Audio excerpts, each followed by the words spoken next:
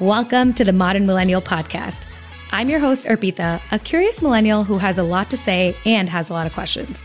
On this podcast, I'm getting to the bottom of what we all really need to know when it comes to our modern lifestyles. Join me every Wednesday as I sit down with guests and share my thoughts on topics across wellness, mental health, self-growth, and everything in between.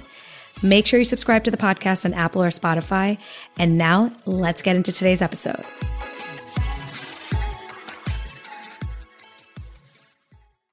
Welcome to a new episode of the podcast. Today's episode is a mix between a career chat and a brand spotlight as I'm thinking about episodes for this season and things that really excite me and that I want to learn more about, because I always say I am the audience for this podcast. I've really taken liking to a lot of brands that I discovered in 2023 and just doing more research about them and trying to understand what their story is and seeing if, their founders wanted to come on the podcast to share how they built these brands out and what they're continuing to learn, fail, grow, and do as they continue to build their brands, and especially spotlighting smaller businesses and medium-sized brands that I think are just doing really incredible things. So today is an episode in that realm where I'm chatting with the three founders of CTZN Cosmetics, who also happen to be sisters. I'm joined by Alina, Alize, and Nasiha today. So we're going to be having a really fun chat on all things building their business, working with family, cultural representation in the beauty industry, but not in like the buzzy way, in like a true everyday ingrained in the ethos of their brand way, how they develop products, how they think about everything from lip pigmentation to how everyone's eyelids look different, and just a lot of other advice that they share, both good and bad, about building their business and being founders in the beauty space. Before we meet them and get into a really fun conversation, reminder to subscribe to the podcast on Apple or Spotify, wherever you listen.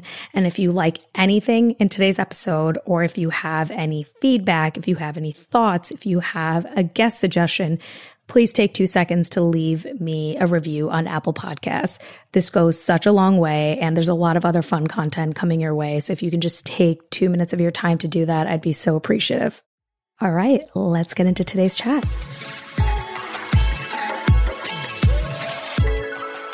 Okay, I'm so excited to do this. And let me just say that this is my first time having 3 people on the podcast at the same time. So this is a big first for me, and I'm very excited to have you all here. We're so excited to be here. I know. And yeah, we are a package deal, so thank you. When you joined and it was the 3 of you together, I was like, whoa, this is so legit. I love it. I'm sure you guys have done this a million times over. Alina, Alize, and Nasiha, I'm so excited to be chatting with you. And of course, about my favorite topic, which is makeup, beauty, lipsticks, and all the fun things. Let's get into it.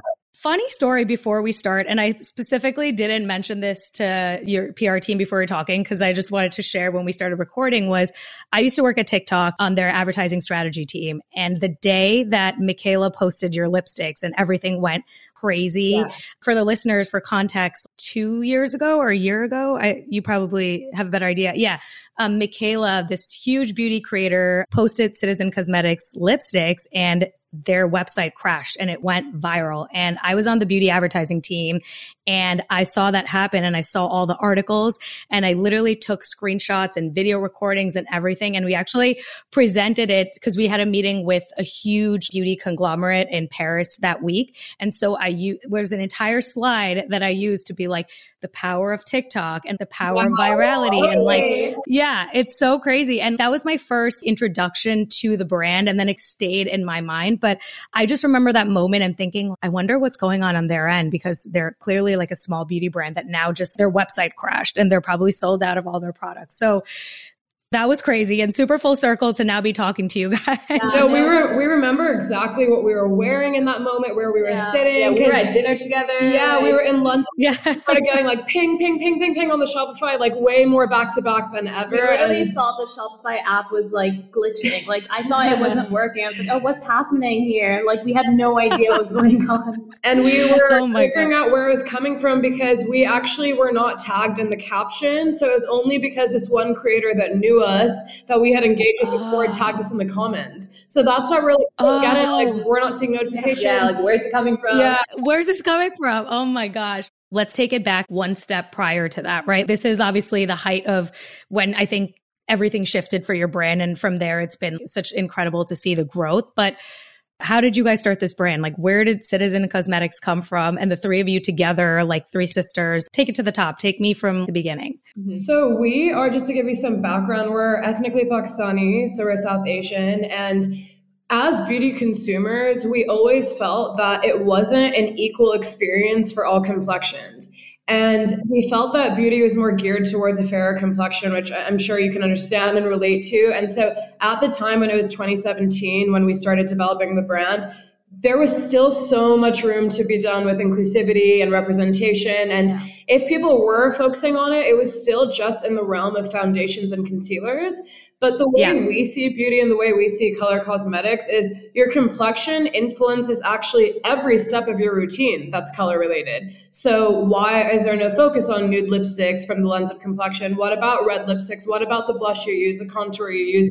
So we were kind of like, wait, this is not just about models on a campaign or the biggest foundation range. This is so much deeper. And we didn't feel that there was a brand looking at it in that holistic point of view. And because my sister Anicia had a certification in makeup artistry, we knew she had that skill that we needed to be deeper in the industry. And then Elise and I bring our own strengths, like me with storytelling, Elise with her organizational management skills and background. So we just felt like we would make a powerful team. And the way we can relate on the customer shopper side, even though we're not celebrities or celebrity makeup artists, we actually felt that that was actually a really relevant skill that's needed, because just a second ago we were consumers on the other side. You know what I mean? So absolutely. And we're creating it for our similar demographic, meaning people that are passionate about beauty, that feel excluded, that are in that millennial Gen Z age group. And lastly, I would just say you can feel when it's maybe men in suits in a boardroom creating products for young women of color. And I think that's why I keep emphasizing on the fact that we are close to the demo, because the way we can understand the wants and needs of the consumer, having just been consumers a second ago, I think is helpful. Yeah, I very much relate to that because I'm Indian. And so my background in terms of even the same experience growing up with like trying to find the right skin color. And like, I used to remember MAC had like, I think it was like Whirl or one of those like famous lipsticks. For some reason, it always washed me out. It just didn't work for me, whereas it worked for a lot of other skin tones. And there was a lot of these blanketed lipsticks that everyone used, or like, I've been a big beauty makeup girl my whole life. So I would read all the magazines and be like, but that doesn't look good on me. That makes me look a little cray-cray. So where is the lipsticks that, you know, or even just the makeup that works? And I think that that story and what you guys said about not being men in the boardroom, I think that comes out so authentically in your brand. And something I love is that, yes, there's makeup, and yes, you're creating products, and yes, you're selling them, but there's always been like a through line in your content, in your story, in your product of being culturally responsive and standing for more than makeup. And I think that is really powerful. So I'd love to hear where that came from, whether was it maybe in your upbringing? Are you guys passionate about certain topic? How do you seamlessly mix that together? Yeah, I think that really came from, well, we were born in California, but then in 2003, we all moved to Dubai. So we were at a really impressionable age. Like I was 8, he was 10. So I feel like growing up in a population where 80% are expats, so they're all from different parts of the world. We're so exposed to different cultures and religions. I really felt like that just made us more understanding of different people. And that was definitely pivotal in like why we wanted to be so adamant about representing different cultures in the beauty industry, because that's kind of what we grew up around. And we were like, this is such a beautiful thing for people to just kind of understand each other better. Yeah, like for us, there's no option but to be culturally tolerant, but to be culturally accepting, because from a young age, when you grow up in a certain way, that is just your beliefs. You don't even realize you're doing it.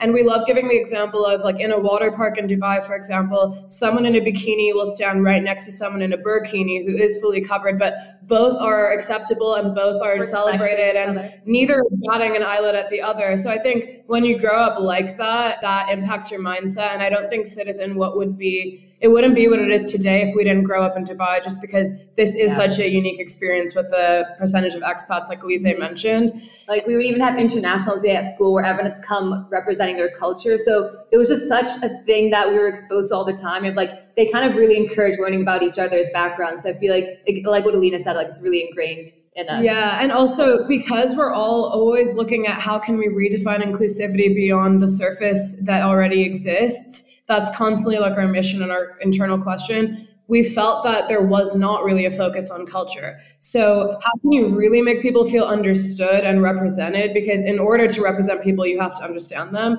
It goes beyond skin tone, age, gender, sexuality. I think there's so much more depth in understanding where did you grow up? Like, what is your ethnic background and how did that make you who you are, and how did that shape the way you think about beauty even, and the beauty traditions and beauty trends that you grew up with? So we just found that there was such an opportunity for a cultural focus, and we really do believe that we're the first brand merging beauty and culture. Yeah. Yeah. I was going to say, I've been around and working in the beauty space, and you guys will probably agree with this. There's been a lot of buzz around the last few years with diversity and inclusion, and a lot of brands are, saying the same buzzwords. And, there are people, I'm sure you'll agree, in both skincare, beauty, hair care that are doing it well. And then there's ones that are kind of like just joining the bandwagon because it feels right. And you can very clearly, as a consumer, see the distinction. And I think that for me, it comes so clearly in the content and the way it's approached and like the ethos of the brand. It's not just like a caption. It's like rooted in the development of the product. And I think that journey feels very unique to you guys. And I'd love to hear more about how you start. Like, okay, you guys just launched like a line of red lipsticks or whatever is coming next. How do you sit down and say, okay, this is what we're going to do. This is how we're going to create it. And this is like the ethos of that. How we do it first is we kind of see like what the gap is in the market. What are some of the essential makeup products that people wear but still can't find their shade range within those? So we always do a survey and send it out to as many people as possible, asking them like, what are they looking for and what do they need? What are the beauty essentials that they really need and looking for that they can't find on the market? And once we kind of get that feedback, we kind of narrow it down even further to like what the product is, what the collection is. And then we do focus groups. And the focus groups are with as many skin tones as possible, genders, ethnicities, everything. And with that, they'll bring benchmarks of shades that they have in the market that they like but want to tweak. And then based on that, we kind of discuss what's the product we're going to do. What's the formula you're looking for? How do you want it to stay, like as in longevity, things like that. So it always starts with the community first. We're really like community-driven brand, and we do everything with our community because we're not claiming that like we know what you need and we know what you want. We always involve our community in the discussion from the beginning of any product development process. That's kind of how we start. And then once we kind of know what we're doing, then that's when we go to the labs and like really have that internal, discussion with them to get the product to life. And we're actually formalizing that community testing group right now, actually, as we speak. It's one of our main goals that we're working towards, because every time we do that focus group and we gather that group together, they're usually different groups. But now we're actually realizing like how important it is. Like I listened to this podcast the other day with the Airbnb founder where he was saying it's so much more important to have 100 people love you than 1,000 people think, oh, they're okay, they're not bad. So how can we further engage the people that already love us by actually involving them in the product development, them in like the shade name process, all the things. We have questions all the time, but it's usually that we seek different groups. But now we're actually trying to incentivize one group that we put together, and they are our community testing group. And so it's a combination of VIP customers that have been returning customers, like usually like higher than the average frequency, and then also making sure that all complexions are included. So those are the two things we're kind of bridging together to form this group, and we've started having those initial dialogues. So it's exciting to formalize the process now as well. Community is another buzzword that is always thrown around by a lot of people, but I think we're at the point where that word needs to be redefined for each individual brand or whatever you're doing. I mean, like I have a listenership and I call them community, but what does that really mean? And so I love that you're taking learnings of, okay, maybe like every time a new group isn't working for us, so let's pivot and make it more like, okay, these are our people, like these are our citizen people, and go from there. No, that's really powerful. I loved culture tutorials. I want to hear more about these. For listeners, I'll let you guys explain what they are, but I love the concept of that because it feels so ownable, and you're not looking for content strategy advice, but I think that they're really powerful and you should keep doing them. I want to hear where that came from and how that's been helping your brand get out there. There's so much in the world that we live in right now, and it's just nice to see different cultures represented in unique ways. Exactly. No, thank you so much. We love when people acknowledge and bring up culture tutorial because we want to talk about it more and more and be louder about it. So I think everything goes back to our original mission of how can we redefine inclusivity in a way that doesn't feel like a box to tick and is actually meaningful and actually leaves you feeling something and learning something. And it all goes back to like, know thy neighbor. It's like, a phrase that's been around for so long, but the more that you eliminate the fear of not understanding each other, it all comes from just awareness and exposure and education. Not everyone will ever be able to travel to every country in the world or even be exposed to multicultural communities, because even that is a unique experience in itself. So we just felt like, how can you make it bite-sized and easy to bring culture to people's vortex, and it is to your screen. That's kind of what we left it off as, and not making it a history lesson or something that feels like not approachable and not fun. So we were thinking merging a makeup tutorial with cultural awareness, where we get to pass the mic to our citizens all around the world and they get to teach us something. Like as a brand, you don't always have to be the authority. Like we talk about teacher versus student a lot, and we're also confident playing the role of student. So when we say the mic, we actually are very comfortable being like, you teach us, like we are not from your culture, so we want to learn about it from you. So we basically share our stage and pass the mic with citizens from around the world, and in a 1-minute video, they basically teach us about what they love about their culture, the mannerisms of the people, the food, the nightlife, the way they dress. And again, it's another way to go deeper beyond just this word inclusivity, but you may leave learning one more thing about, for example, Pakistani culture that you never knew before. And the next time you meet someone from Pakistan, you actually have something to contribute to the conversation that helps them feel like you actually understand them. Where it's like, oh, you guys are known for this dish, right? And that's already just a nice icebreaker. So exactly. There's so much going on in the world now as well, where the more there's division and the more there's a lack of understanding, it doesn't help anyone. So we play a small part in making that just accessible. It feels so much more fulfilling. And we know that everyone also has a different perspective with their culture. So for example, we're not just going to do one culture tutorial for India. We're happy to have different people show their perspective on it, because everyone has such a different relationship and experience. Makeup is such a form of self-expression, and I'm sure you guys all feel that too. And it's over the past few years with the emergence of social media, we've seen it as a power of storytelling. There's been so many stories that are told, and told really well through beauty, through makeup.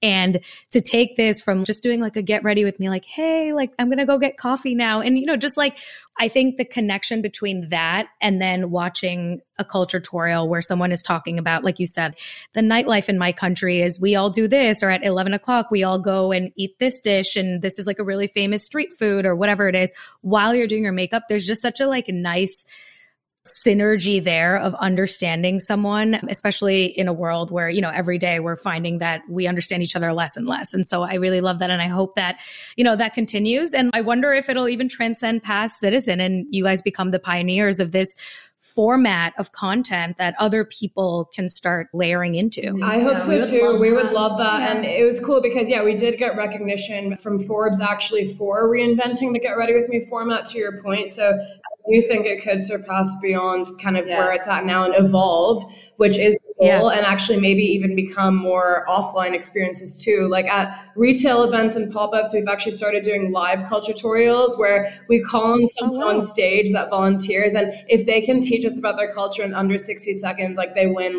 product. And oh wow. So fun. Because like the whole point is to make it bite-sized so it's not overwhelming. So even if you leave learning one or two things, like that is already more than you maybe knew a second ago. So yeah, that's why we even trademark the word culture-torial, because we do feel like it's so special and different, and we're like, we need to do more with this. Yeah.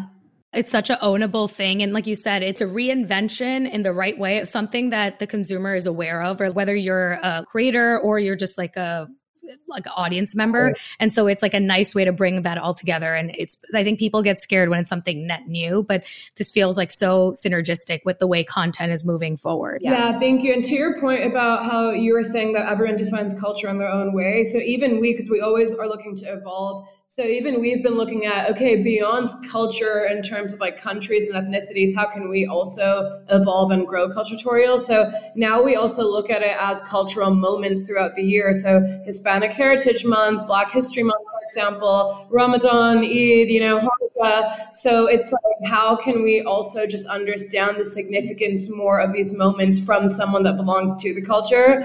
And then even in a larger sense, in a different vertical, it's other community groups. So for example, we did a culture tutorial for Cleft Awareness Month, and it was from a creator that we already knew and engaged with that has a cleft lip. And that was such a different evolution of culture tutorial as well. But it really is just how can we use a Get Ready With Me format to learn more about communities around the world. I'm sitting here with which I literally have been recommending on like the past 3 or 4 like podcast episodes. And I also do a newsletter. I'm obsessed with the Koh Samui lip. What is this called? Lip Duo, yes. Lip Duo. Yeah, my gosh.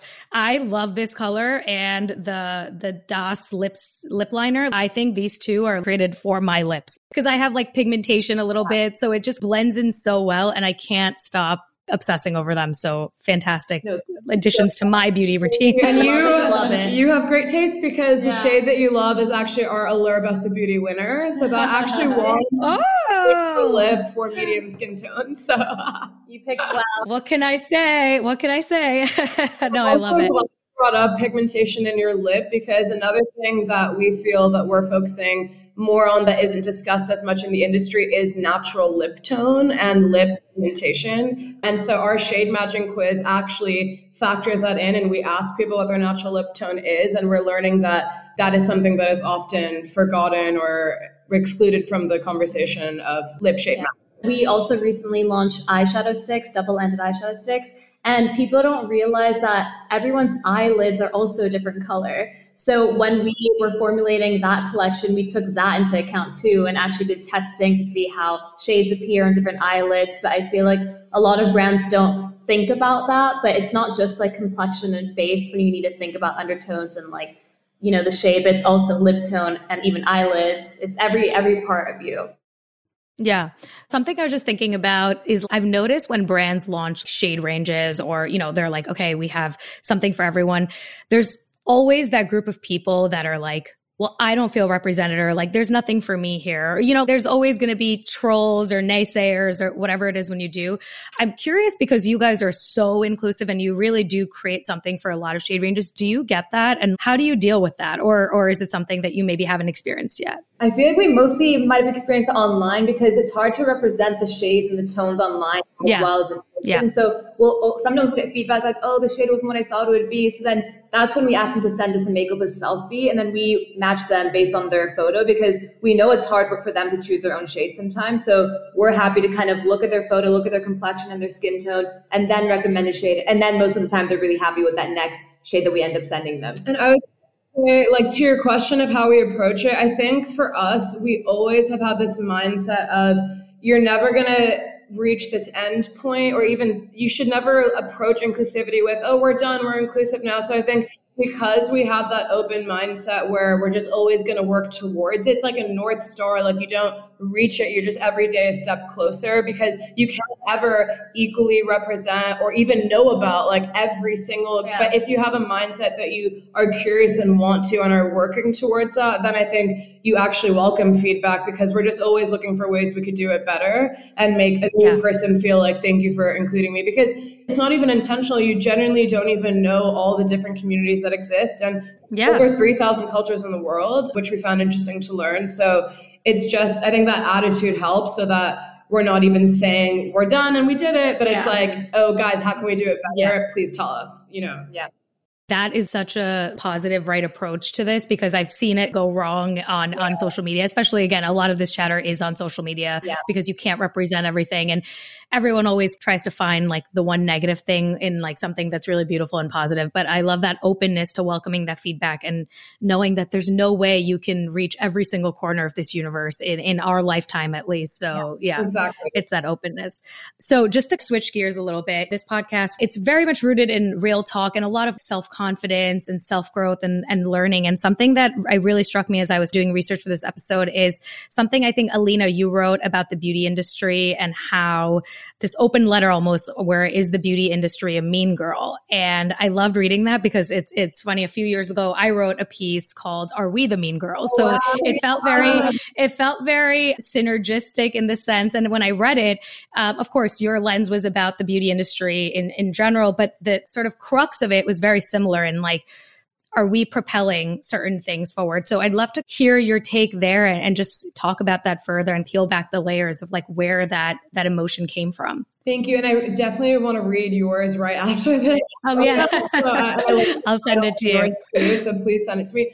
I was on an airplane ride to Atlanta where we were going to support Nordstrom in an event. And I was actually reading back, like, your notes section. I was looking back at like things I had written from early back in 2017, 2018, when we were developing CTZN, and remembering sort of that early feeling of why we even started this. And I was just reading my own thoughts, and that kind of brought it all back in me again. So I actually wrote something on that plane ride inspired by earlier journal entries. And I spontaneously actually read it to the audience in Nordstrom Atlanta. And there was like hundreds of people in the audience, and it was such a last minute decision because it was just coming from the heart, and I had just written it, and I was like, I'm just gonna put this out there because we could use these 10 minutes to just talk about our products, or we could actually start with the crux and the soul of why we even started this. And I'm so glad we did, because it all was because of these feelings. So in a sense, it really is a humorous take on the experience of a person of color who feels like this is supposed to be fun, and we all have the right to feel beautiful, and we all have the right to self-expression.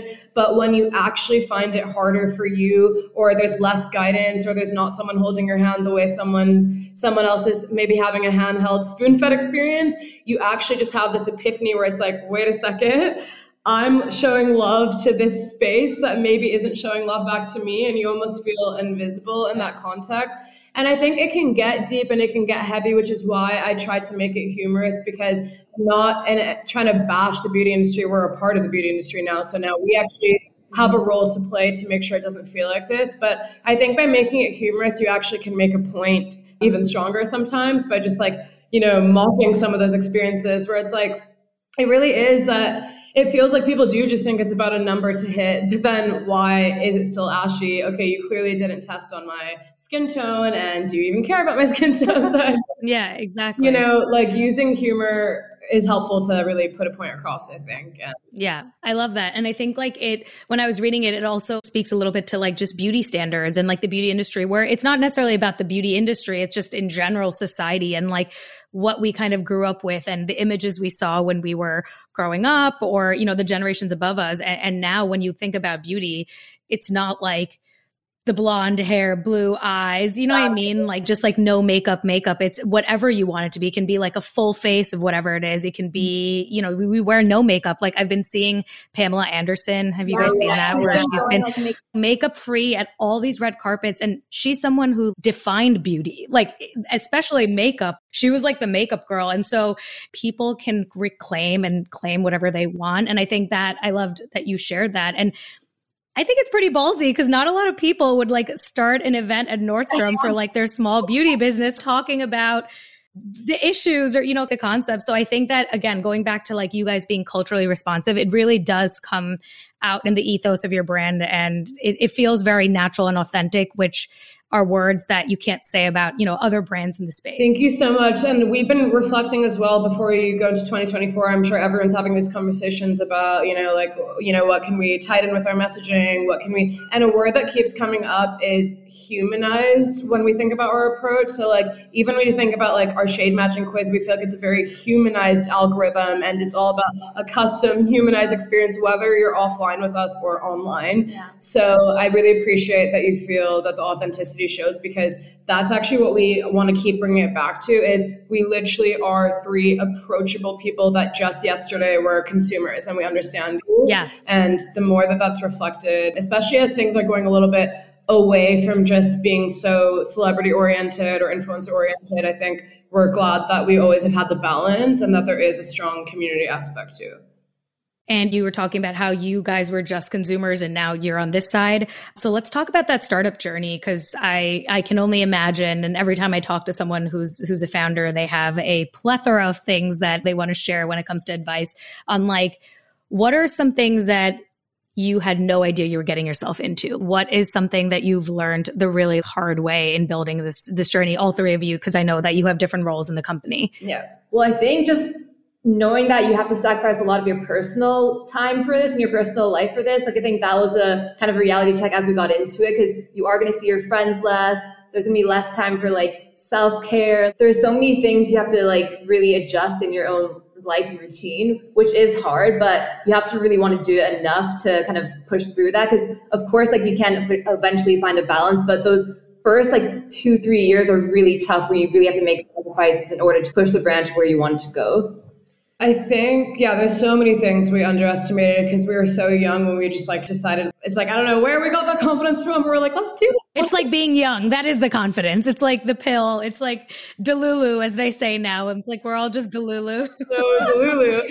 But yeah, I think it's even just realizing that, for example, in the first round of our packaging, there was a typo that actually got printed on our packaging where actually one of the shades were spelled incorrectly. So I think it's even just not having those processes and those systems and structures in flow in the beginning of like getting things triple checked by this person, that person before we say yes. I think those are things we underestimated in the beginning. It's like, oh, okay, like packaging, like this should be simple. It looks cute, this, that.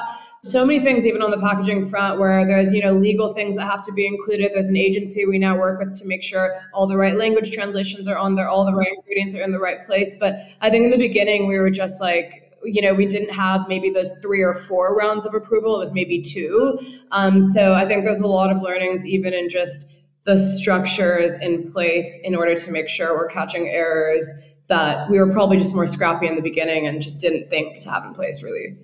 In the beginning, we definitely underestimated how it'd be like working as like sisters and family, because even our father is involved in the company as well. So I feel like there definitely was a time during COVID, kind of when we were like also launching, we really had to sit down with each other and talk about like communication and talk about how we have to separate each other from sisters and also employees. So which is advice for any sister founders. We have 2 group chats on our phones. So one is literally just work related, and then the other one is just personal. So we're really strict with that. And anytime we say something personal in the work chat, we're like, no, you have to take that to the other. You have to move it there. Yeah. Like no one's sending memes on this chat. Like that's definitely like to set the boundaries in the beginning and just be cautious and aware that it's not a joke to like work with your family. And also remember to have that time to like split work talk and personal talk, because sometimes it can easily get intertwined. So just being mindful of that. People think that entrepreneurship is just this like easy pill, but I think they don't realize that, okay, there are nuances of like, you have to give up your time, or that you're going to make crazy mistakes. Or if you're working with your family, you actually may make your family situation worse if you don't talk about it. There's all these stories we hear. So I think it's important to like keep talking about these things so that the younger generation, if they're thinking about these things, understands like there's good, but then there's also bad, and it's kind of a balance of both. Exactly. And we try to be real about it. We were even just having a talk before this, and we were even saying passion's actually not enough. So, a lot of people might say like, if you're passionate about it, that's it. But no, there's so many other things that it's not just passion. It's like, even if your personality, does your personality have the resilience for these ups and downs? And obviously there's like capital and team and resources and all these things, but I think we also underestimated the deep, deep need to really establish things that don't exist, which is why we like keep bringing it to the forefront of our mind now, because especially if you are going to partner with retailers and they need to take a bet on your brand, it has to be an offering they don't have. So I think it's not just passion that you love your product, it's actually deep thinking that, are you even creating or inventing something that isn't already there in a really serious way? Because if not, I would say like, do something else, really, because in beauty there's so many brands. You really need to know what your differentiation is, not just that you're passionate about, but that you've actually done for market studies on what other brands have and, you know, what those retailers carry that you want to be a part of. Yeah, especially in this time of our world where there's so much saturation in a lot of industries, beauty being one of them. It's not the loudest brand that's going to make the big difference or like cut through the noise. It's the brand that is doing all the pieces of the puzzle, right? Like you have the passion, but you have the logistics and you have the team building that I think you guys are like on the right track for that. But I can imagine that there's a lot of challenges that you face, obviously. Yeah. What is one piece of advice that you have for anyone who is looking to start their business, whether it's beauty or if they're working with family or whatever it is? What's something that you feel like everyone should know? Definitely don't underestimate the importance of brand identity and guidelines and how deep you have to create brand identity from visuals to messaging. Because we always knew what we stood for, but we didn't go with the professional agency in the beginning of our journey. And we never did a formal branding process from the start because we were like really scrappy. So because of that, we had to end up updating and tweaking messaging later on in our journey. So we just recommend that if you have the resources, then definitely start with a strong branding foundation so that you don't have to kind of pick up the pieces along the way. But once you have that foundation, you kind of just focus on that and everything else will kind of fall into place. I love that. Yeah. I think just having the right mentors in place that come from your industry. So we also have, you know, like advisory board members from other industries that can help in their own ways, because at the end of the day, it's creating a business. But the significance of having someone from the cosmetics and beauty space is so priceless, really. And so I think if anyone's going to go into this, that's something that I think is crucial, is someone that's done this before with so much more experience that is guiding you in different areas as well, from production to funding to marketing and so many areas. So we're all about advisory and mentorship wherever we can, and really using our network smartly in that way. And I just joined a professional network of entrepreneurs that I'm hoping to continue to learn even more from, people that have scaled their businesses, you know, like even larger than where we're at. So I think it's all about having that learning mindset and not thinking it's enough just for yourselves to like something and feel passionate. It goes back to my previous point that like passion's not enough. It's also who are you leaning on and who are you running your ideas by, and making sure you're running your ideas by a diverse set of people too, so that you don't get into that. Yeah. I think being okay asking for help is such a smart way to think of this, because it's like, I'm sure there's a lot of people, you know, egos get in the way, or it's like, oh, I know what I'm doing. And you don't actually lean on the people around you. And that almost always doesn't work well. Exactly. Yeah. And then I feel like for me, I feel like it's really important to also just say no sometimes to an opportunity that sounds exciting, but it doesn't actually align with your brand's values. Because it's so tempting when someone comes to you with an opportunity that feels like, oh, financially, this could be really great. But if it doesn't align with your brand's values and messaging, then your customers will feel that too. And then it feels inauthentic. So I think throughout your journey to always go back to like, what is your brand promise and message, just to like make sure you're always kind of aligned with what your core messaging was. Yeah. So true. So true. And I think no is such a underused word in our dictionary or language in general, whether it's business or personal or social. Like, we just need to say no more. Like, we just like, if you don't want to do it, you're not doing it. And that's it. No explanation needed, just to know. So true. And I think with like indie brands, there's a temptation because you're thinking about your revenue. So it's like, oh, but then you really have to be like, what is the long-term strategy and the long-term vision? And you have to kind of dial it back, even if it's hard to say no. Thank you three for chatting with me today.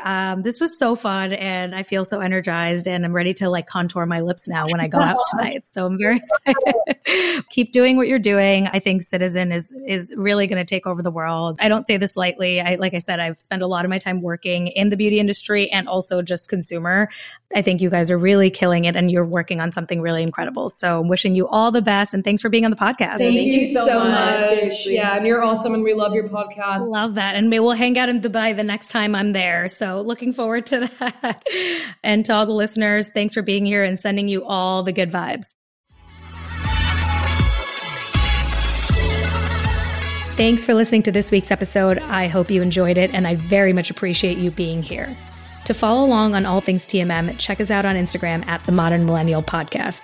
And as always, show some love by subscribing, leaving a review, and telling a friend about TMM. Till then, see you next week, sending you all of the good vibes.